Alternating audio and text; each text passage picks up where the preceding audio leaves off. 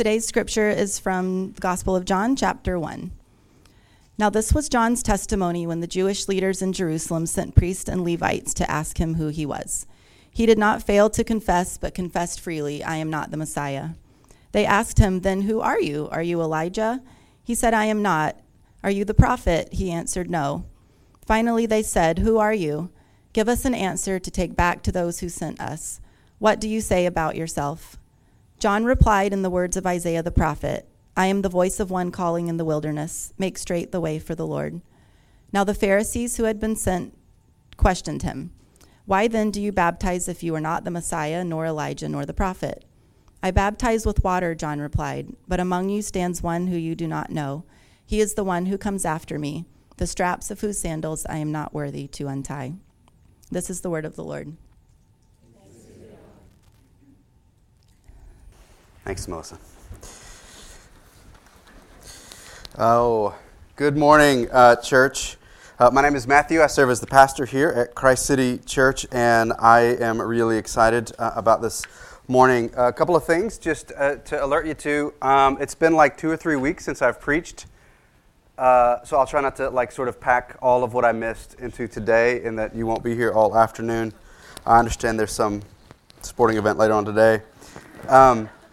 And then secondly, just to say, last week we started a series in the Gospel of John. We are going to take 30 some odd weeks and walk through the Gospel of John, but we will break it up over the course of this year and the first part of next. And so we're continuing in this series. If this is sort of your first time here, just know that this is just our second week into it.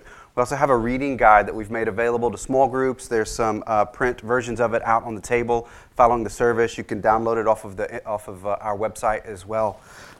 So here's what I want us to start off with. Here's my question for you. Have you ever waited for something that you knew was on its way, or at least you were reasonably sure was soon to arrive?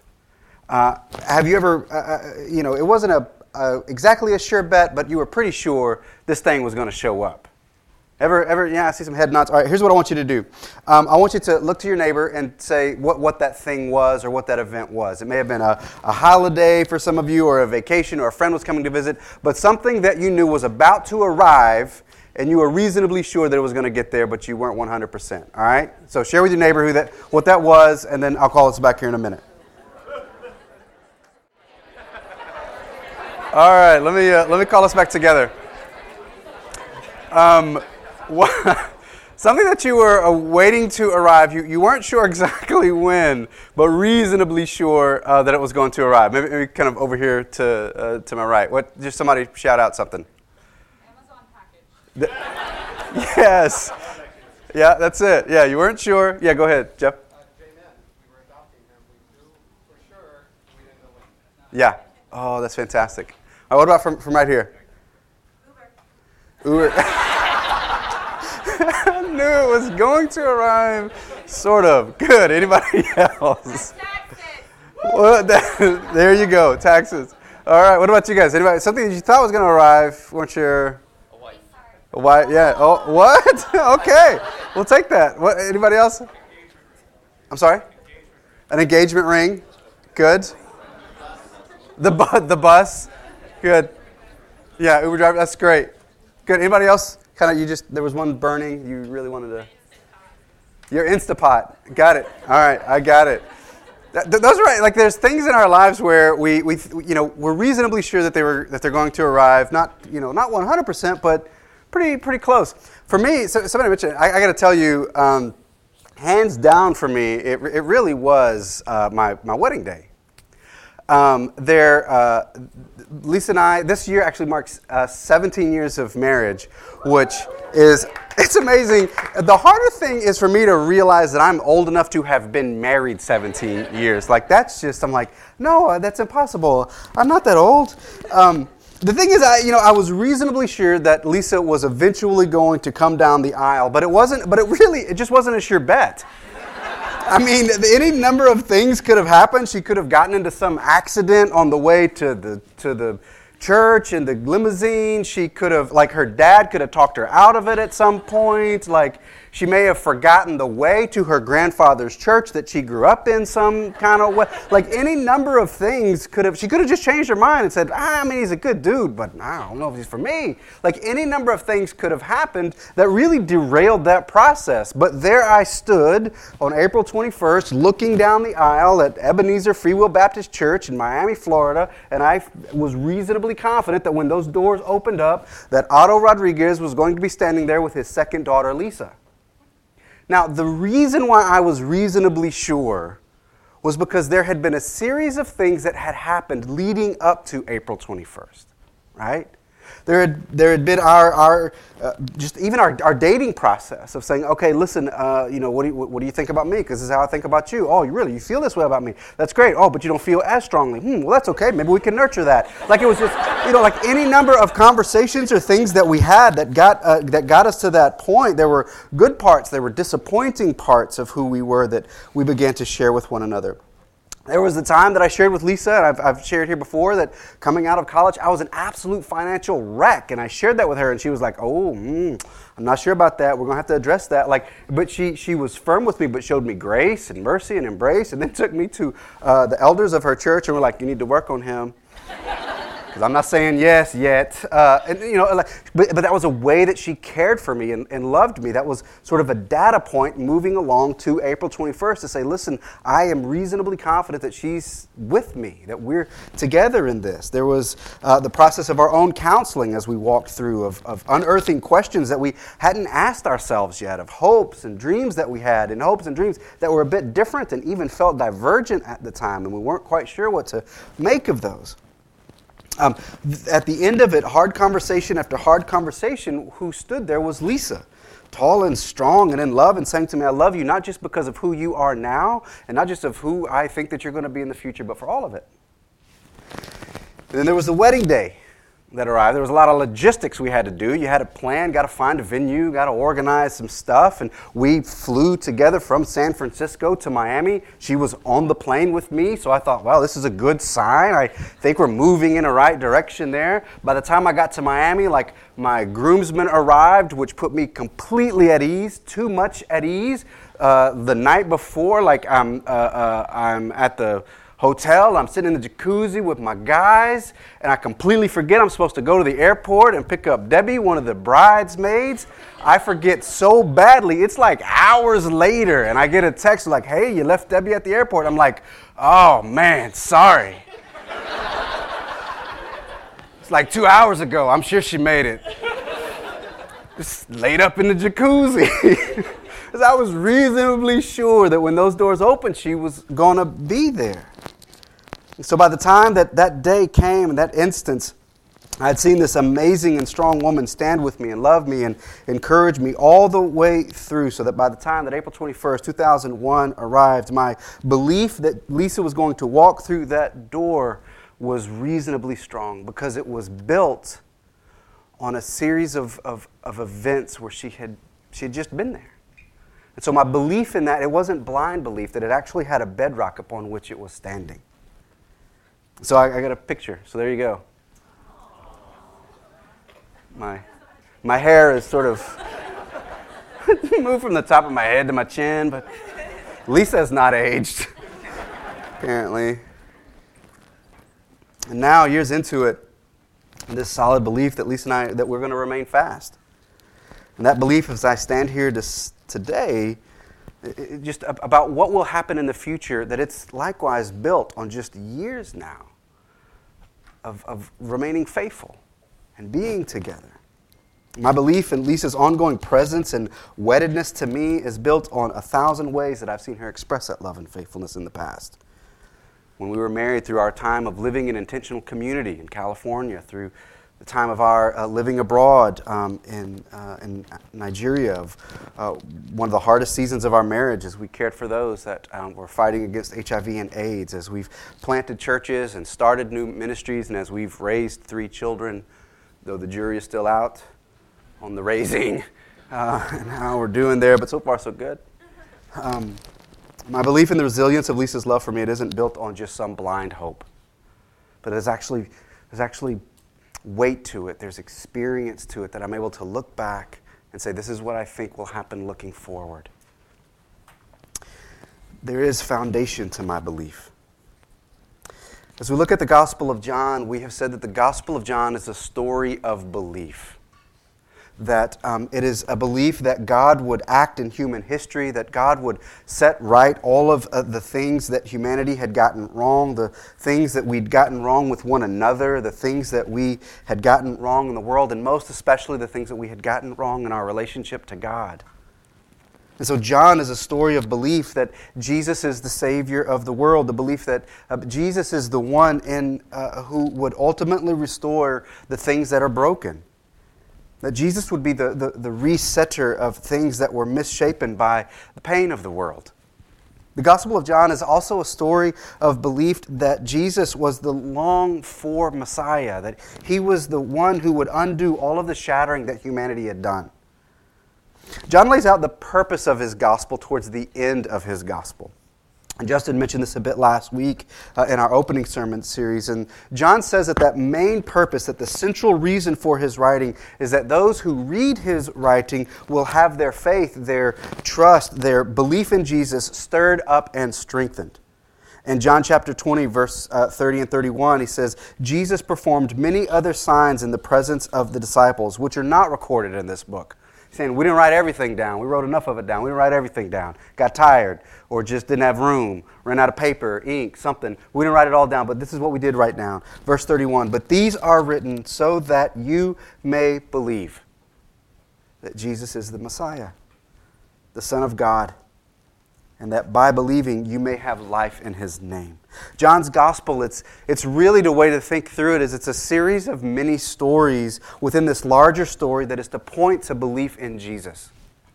Within this main aim, the primary purpose of the gospel of John is to stir up our belief in Christ. And this is part of the reason why John puts his thesis statement at the end rather than at the beginning. He wants to say, in essence, because you've seen Jesus do all of these things as we've walked through this story, because you've seen His miracles, because you've seen Him display daily faithfulness, because you have seen and experienced His love, because there is a bedrock of who Jesus is. If Jesus has been all of these things in the past, and been this one in whom we could place our trust in the past, then believe in Him because He will continue to do it in the future. You have a bedrock of experience upon which you can draw. So I'm writing these things down so that you can believe that Jesus is the one who rescues. In this first chapter of John, one of the first characters that we meet is John the Baptizer. We know him a bit more easily by his contemporary name, John the Baptist. Now, John is actually Jesus' cousin. Jesus' mother Mary and John's mother Elizabeth, they were sisters. Now, just to keep them straight so that you know, we have now encountered very quickly two characters in this gospel that have the same name. Crazy, I know, but they're different. John, the writer of the Gospel of John, is one of Jesus' disciples, and then John the Baptist baptizes. I don't know where I was going with that sentence. John 1, verse 6, there was a man sent from God whose name was John. He came as a witness to testify concerning that light, so that through him all might believe. He himself was not the light. He came only as a witness to the light. This first introduction to John the Baptist clues us into what his role was to be in this story. And we find our first mini-story that points us to belief here. In this mini-story, it deals with John the Baptist. Verse 7 tells us that John the Baptist is a witness, that he's a testifier, that he's a proclaimer of who Jesus is. This is essentially John saying, listen, I'm going to tell you my story about how my story fits into the larger story that God is doing and what He's going to be doing through Jesus. And then he follows this up in verse 19. Now this was John's testimony when the Jewish leaders in Jerusalem sent priests and Levites to ask him who he was. And this verse actually sets the stage for John's witness to belief in Jesus. Just real quick, let me just say, because we'll run into this as we walk through the Gospel of John, whenever John references Jewish leaders, what he's referring to are those Jews who opposed Jesus throughout Jesus' ministry, and ultimately those who pushed for Jesus' crucifixion. So early on, this Gospel writer, he's identifying who is going to be the antagonists in the story. The Jewish leaders, they come and they question John, who is in the Jordan River, and he's baptizing people. Now, when they show up and they see John, they ask him two questions.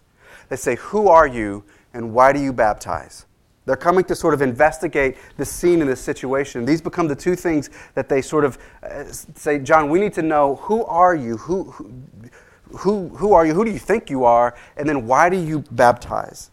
I want to cover these two questions real quickly. John 1, beginning of verse 20. He, being John the Baptist, he did not fail to confess, but confessed freely, "I'm not the Messiah." They asked him, "Then who are you? Are you Elijah?" He said, "Nope, I'm not." "Are you the prophet?" He answered, "No." Finally they said, "Who are you? Give us an answer to take back to those who sent us. What do you say about yourself?" And he continues on. Verse 23. John replied in the words of Isaiah the prophet, "I am the voice of one calling in the wilderness, make straight the way of the Lord." John is asked who he is, and he spends part of his time identifying who he's not before he finally tells them who he is. He's kind of cagey in it. He's like, "You want to know who I am? This guy? Nope, not going to tell you. Are you this guy? Nope, not." I mean, it's just like he's playing a little cat and mouse with him. And part of it, he finally comes to the end of it, and he says, "You want to know who I am? Here's who I am. I'm a storyteller. I'm one who is telling stories in the wilderness." And the thing is that for John to identify who he was, not just to the Jewish leaders, but also to himself, he had to know who he wasn't, as well as who he was. He had to say, "Look, I'm not the Messiah that you're looking for. That's not who I am. And I'm not a former idol in your history, which is what Elijah was. And I'm not a prophet. I am not those things. The thing that I am is that I'm just a voice. I'm a herald. I'm a storyteller of belief stories." John identified who he wasn't, even as he identifies who he was. I think that many of us continue to struggle to understand who we are, frankly. Who we truly are in our own skin and in our own story.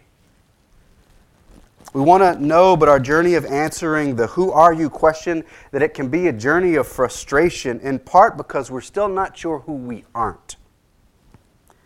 Or stated differently, we find ourselves trying to be someone we aren't meant to be. The clarity that John the Baptist has about himself, it's so attractive to me, in part because he's able to say, "I'm not that, and this is who I am." 10 years ago, I was at a retreat center with some other ministers and pastors and nonprofit leaders. And we were in Jackson, Mississippi. And we were, hey, Mississippi shout out. Mr. Stubbs in the house. I don't even have to look. I know who it is. We were in Jackson. We were spending time with Dr. John Perkins, who is the founder of the Christian Community Development Association. CCDA is an organization that we at Christ City are partners with. And then there was another friend of mine, Noel Castellanos, who's now the president of CCDA. He was there, and I was sharing with him, just honestly, I was sharing with him some of my own insecurities about being at the retreat with folks that I sort of viewed as like theological and ministry giants in our nation. And just going, man, what am I doing here? And I was sharing that with Noel and expressing my own hesitation because of the shape that my life as a pastor was taking, and it was a bit different than some of the other ministries and organizations that were there. And Noel began sharing with me how his journey in ministry was different too. That his journey was different from that of Dr. Perkins. Dr. Perkins was a civil rights leader and had worked to integrate restaurants and other things in the Delta. And Noel was just sharing that, his calling was different. I remember him saying, "Look, I'm not the son of a sharecropper, and I'm not in rural Mississippi." He said, "I'm a Mexican-American living in the La Villita neighborhood in Chicago. And that's who I am." And I remember Noel, he locked eyes with me and he looked at me on this back deck of this house in Jackson, Mississippi. And he said, "Matthew, when David fought Goliath, he didn't wear Saul's armor. And neither should you.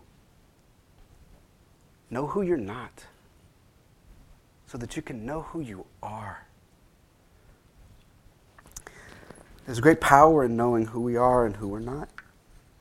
But I think an added part of our journey of knowing who we are is that we can forget. The hard places of our world can cloud our identity, that can cause us to lose ourselves in the midst of the pain and the push of the day. There's a powerful scene in the 2006 movie Blood Diamond. The movie is a dramatization of the very real injustices that surround the diamond industry, especially the mining of diamonds in parts of Africa. And there's a scene towards the end where a father whose son has been ripped from him and they are reunited. The son was forced to become a child soldier, and the father has been anxiously looking for him. But when he finds him, he realizes that his son has forgotten parts of who he is. And so in a way that only a father can, Solomon Vandy reminds his son, Dia Vandy, who he is. Take a look.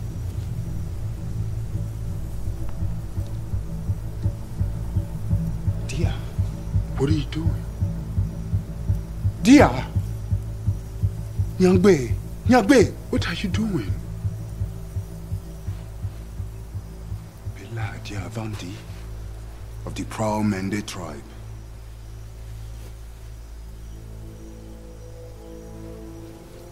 You are a good boy who loves soccer and school.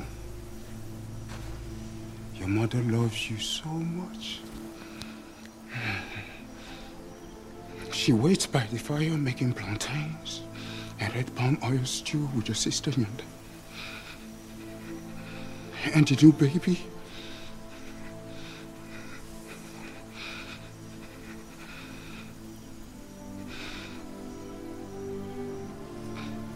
the cows wait for you. And Babu, the wild dog who wants no one but you. I know they made you do bad things, but you're not a bad boy. I am your father, who loves you. And you will come home with me and be my son again.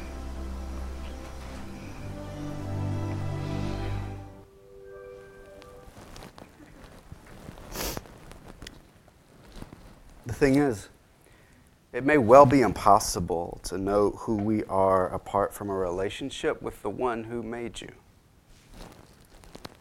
We may all be more Dia Vandy than we care to admit because of the pain of our journey and the separation from our Heavenly Father. And our journey of self-discovery, our journey of answering the who are you question must include a relationship with the Lord. A relationship possible through faith in Jesus, because He is the one who made us and who loves us, who pursues us, and who has never left us, even though we might feel far from Him. So part of the frustration of identity is because we've yet to surrender fully or finally to the Lord. Because it's in relationship with Him that we're freed to step fully into who we are, shedding who we're not and letting go of our life stories, so that they can then point to a larger story that God is telling us in the world. John says it this way in verse 23. John replied in the words of Isaiah the prophet, I am a voice calling in the wilderness, make straight the way for the Lord. John says, no, I'm not the Messiah. I'm not a prophet of old or even a new prophet. I'm simply one who is telling a story of belief, telling that there's a coming king who will embrace us all and set right the things that are broken. John is actually quoting here a fuller section out of Isaiah chapter 40. Let me read that for you. A voice of one calling in the wilderness, prepare the way for the Lord. Make straight in the desert a highway for our God. Every valley shall be raised up, every mountain and hill made low. The rough ground shall become level, the rugged places a plain. And the glory of the Lord will be revealed, and all the people will see it together, for the mouth of the Lord has spoken. The image that John the Baptist is invoking here is one of restoration and of salvation. It's the anticipation of this vision that John is testifying to. This is the story that John was believing was just on the horizon, and his testimony, his deposition was that this right setting of things was on the way. So from that place, John was able to say, this is who I am. This is who I'm not, but this is who I am. And the second question, why do you baptize? Which is a bit more of a technical question. They say, why do you baptize? The question is bound up in their understanding of what baptism represents and what John is now communicating by his baptizing. In verse 24, now the Pharisees who had been sent questioned him, why then do you baptize if you're not the Messiah, nor Elijah, nor the prophet? I baptize with water, John replied. But among you stands one you do not know. He is the one who comes after me, the straps of whose sandals I am not worthy to untie. This all happened at Bethany on the other side of the Jordan where John was baptizing. In verse 24, we now realize that the Jewish leaders are sent. They're sent from a specific sect within Judaism. They're identified as the Pharisees. The Pharisees, as their name actually means the separate ones, and they're deeply interested in the hows and the how-tos and even the whos of keeping the traditional Jewish law. Many of the Pharisees believed that the reason that Rome was occupying Israel was because of the neglect that Israel had had in keeping the law, and so that their oppression by Rome was God's judgment of them. And so for the Pharisees, the way to unhinge themselves from Rome's political colonizing was to be more pure, was to be more holy or more resolute in following the law. And so whenever there's something going on about how we ought to rightly follow the law, the Pharisees want to be there and figure out if this is true or not, because it's not just bound up in their own spiritual well-being, but also their political well-being as well, as they understood it. And so when it came to baptism, it was typically Gentiles who were baptized in the Jewish tradition. Whenever a Gentile converted to Judaism, they were then baptized. They indicated this conversion, this change through baptism. The word baptism is it's actually not even an English word. It's a transliteration of a Greek word. Baptism comes from the Greek word baptizo, which means just to dip or to immerse. The word has religious meaning and connotation for us, but it actually came into religious settings through the textile industry. Whenever people had fabrics or of cotton or linen, they would, and they wanted to dye it in indigo or some other coloring, they would baptizo it. They would immerse it. And so a fabric that was once white can now come out blue or orange or pink. That it was immersed. When carried into the Jewish practice, you can then understand why this practice was indicated for the Gentiles that a change had happened. No longer did they practice their old forms of religion, but now they had a new approach to life. Jews, on the other hand, were never baptized. It just wasn't something that Jews did. They were already part of those that were identified as God's people by virtue of their Jewishness, by virtue of their ethnic heritage and their family history. There wasn't a need to be baptizoed. They were already who they were supposed to be. And this is what made John's work so troubling to the Pharisees, because he was baptizing Jews. And in so baptizing, John is saying that their belief is misplaced. That their belief had been in their fidelity to the law, which had been impossible to maintain. That their belief had been in their family lineage or in their ethnic heritage as genetic heirs to the Jewish patriarchs of Abraham, Isaac, and Jacob. That was the thing that their belief rested upon. And John was saying that such a belief, it was misplaced. That it wasn't right, it was insufficient, that another conversion needed to occur. And the way he was communicating that was by baptizing people into the Jordan River with water. However, John was also saying that what I'm doing this with water. Because I'm telling you that there's another kind of baptism that's to come.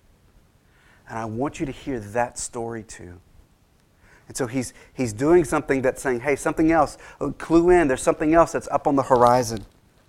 Verse 26, I baptize with water, John replied, but among you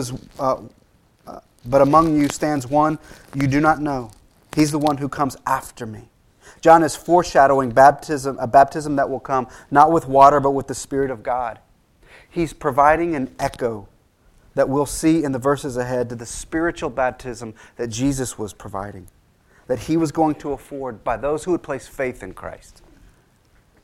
John's testimony to the Jewish leaders, in many ways to us, is this: if our lives are built on belief, if our lives are not built on belief in the one who comes to make crooked paths straight, who makes rough places smooth, who moves mountains, who changes our lives, who fills us with his love, if our lives are not built on that one, then our belief is misplaced and it's insufficient.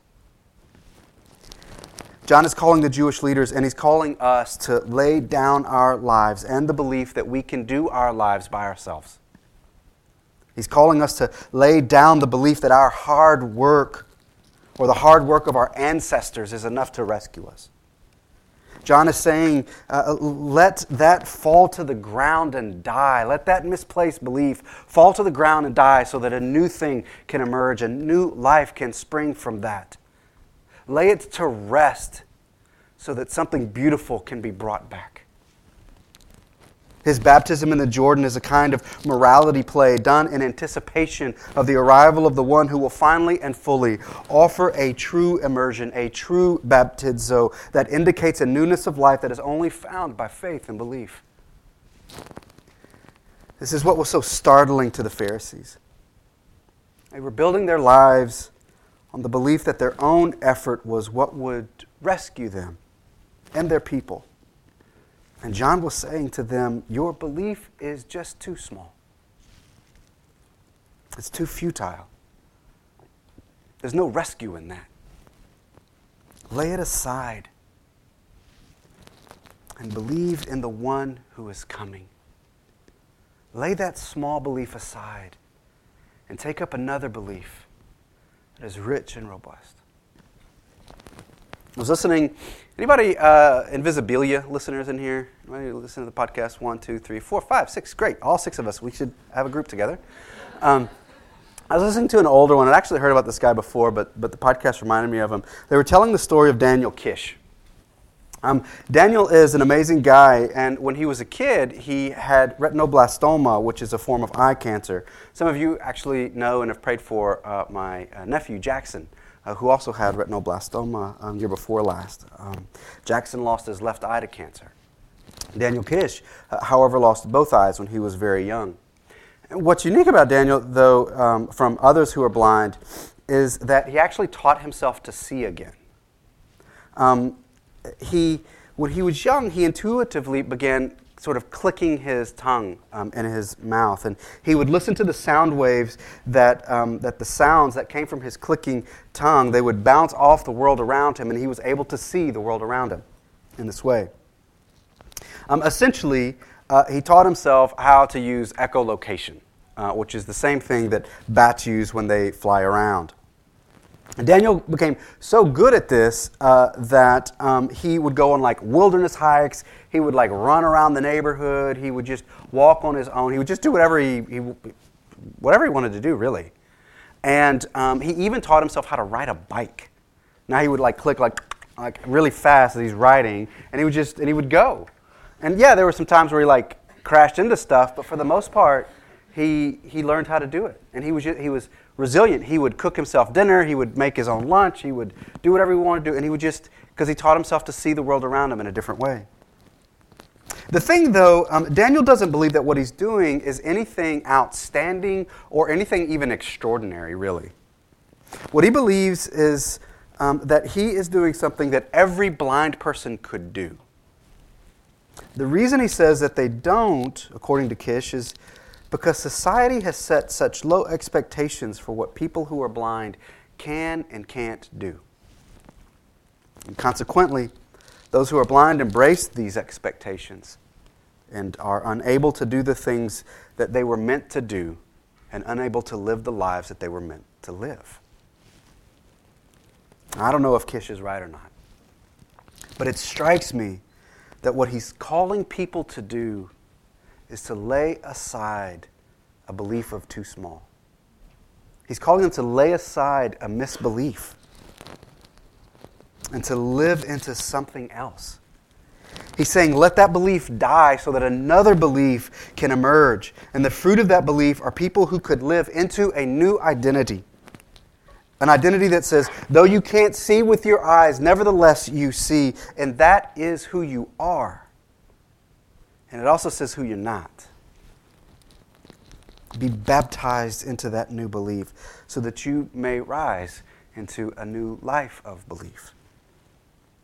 And that was John, the gospel writer's message as well. And that is John the Baptist's message to us as well. Lay aside the belief that you have to conquer your life on your own. Lay aside the belief that you have to do whatever it is that you think you need to do by yourself. And instead believe in Jesus, the one who created you and loves you and rescues you. And from that belief, begin to walk into your truest identity so that you may truly, truly see. Let me pray for us.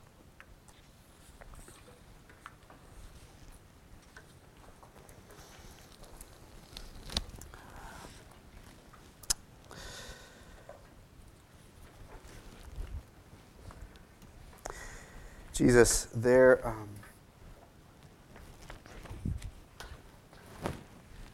this is quite an invitation you extend to us.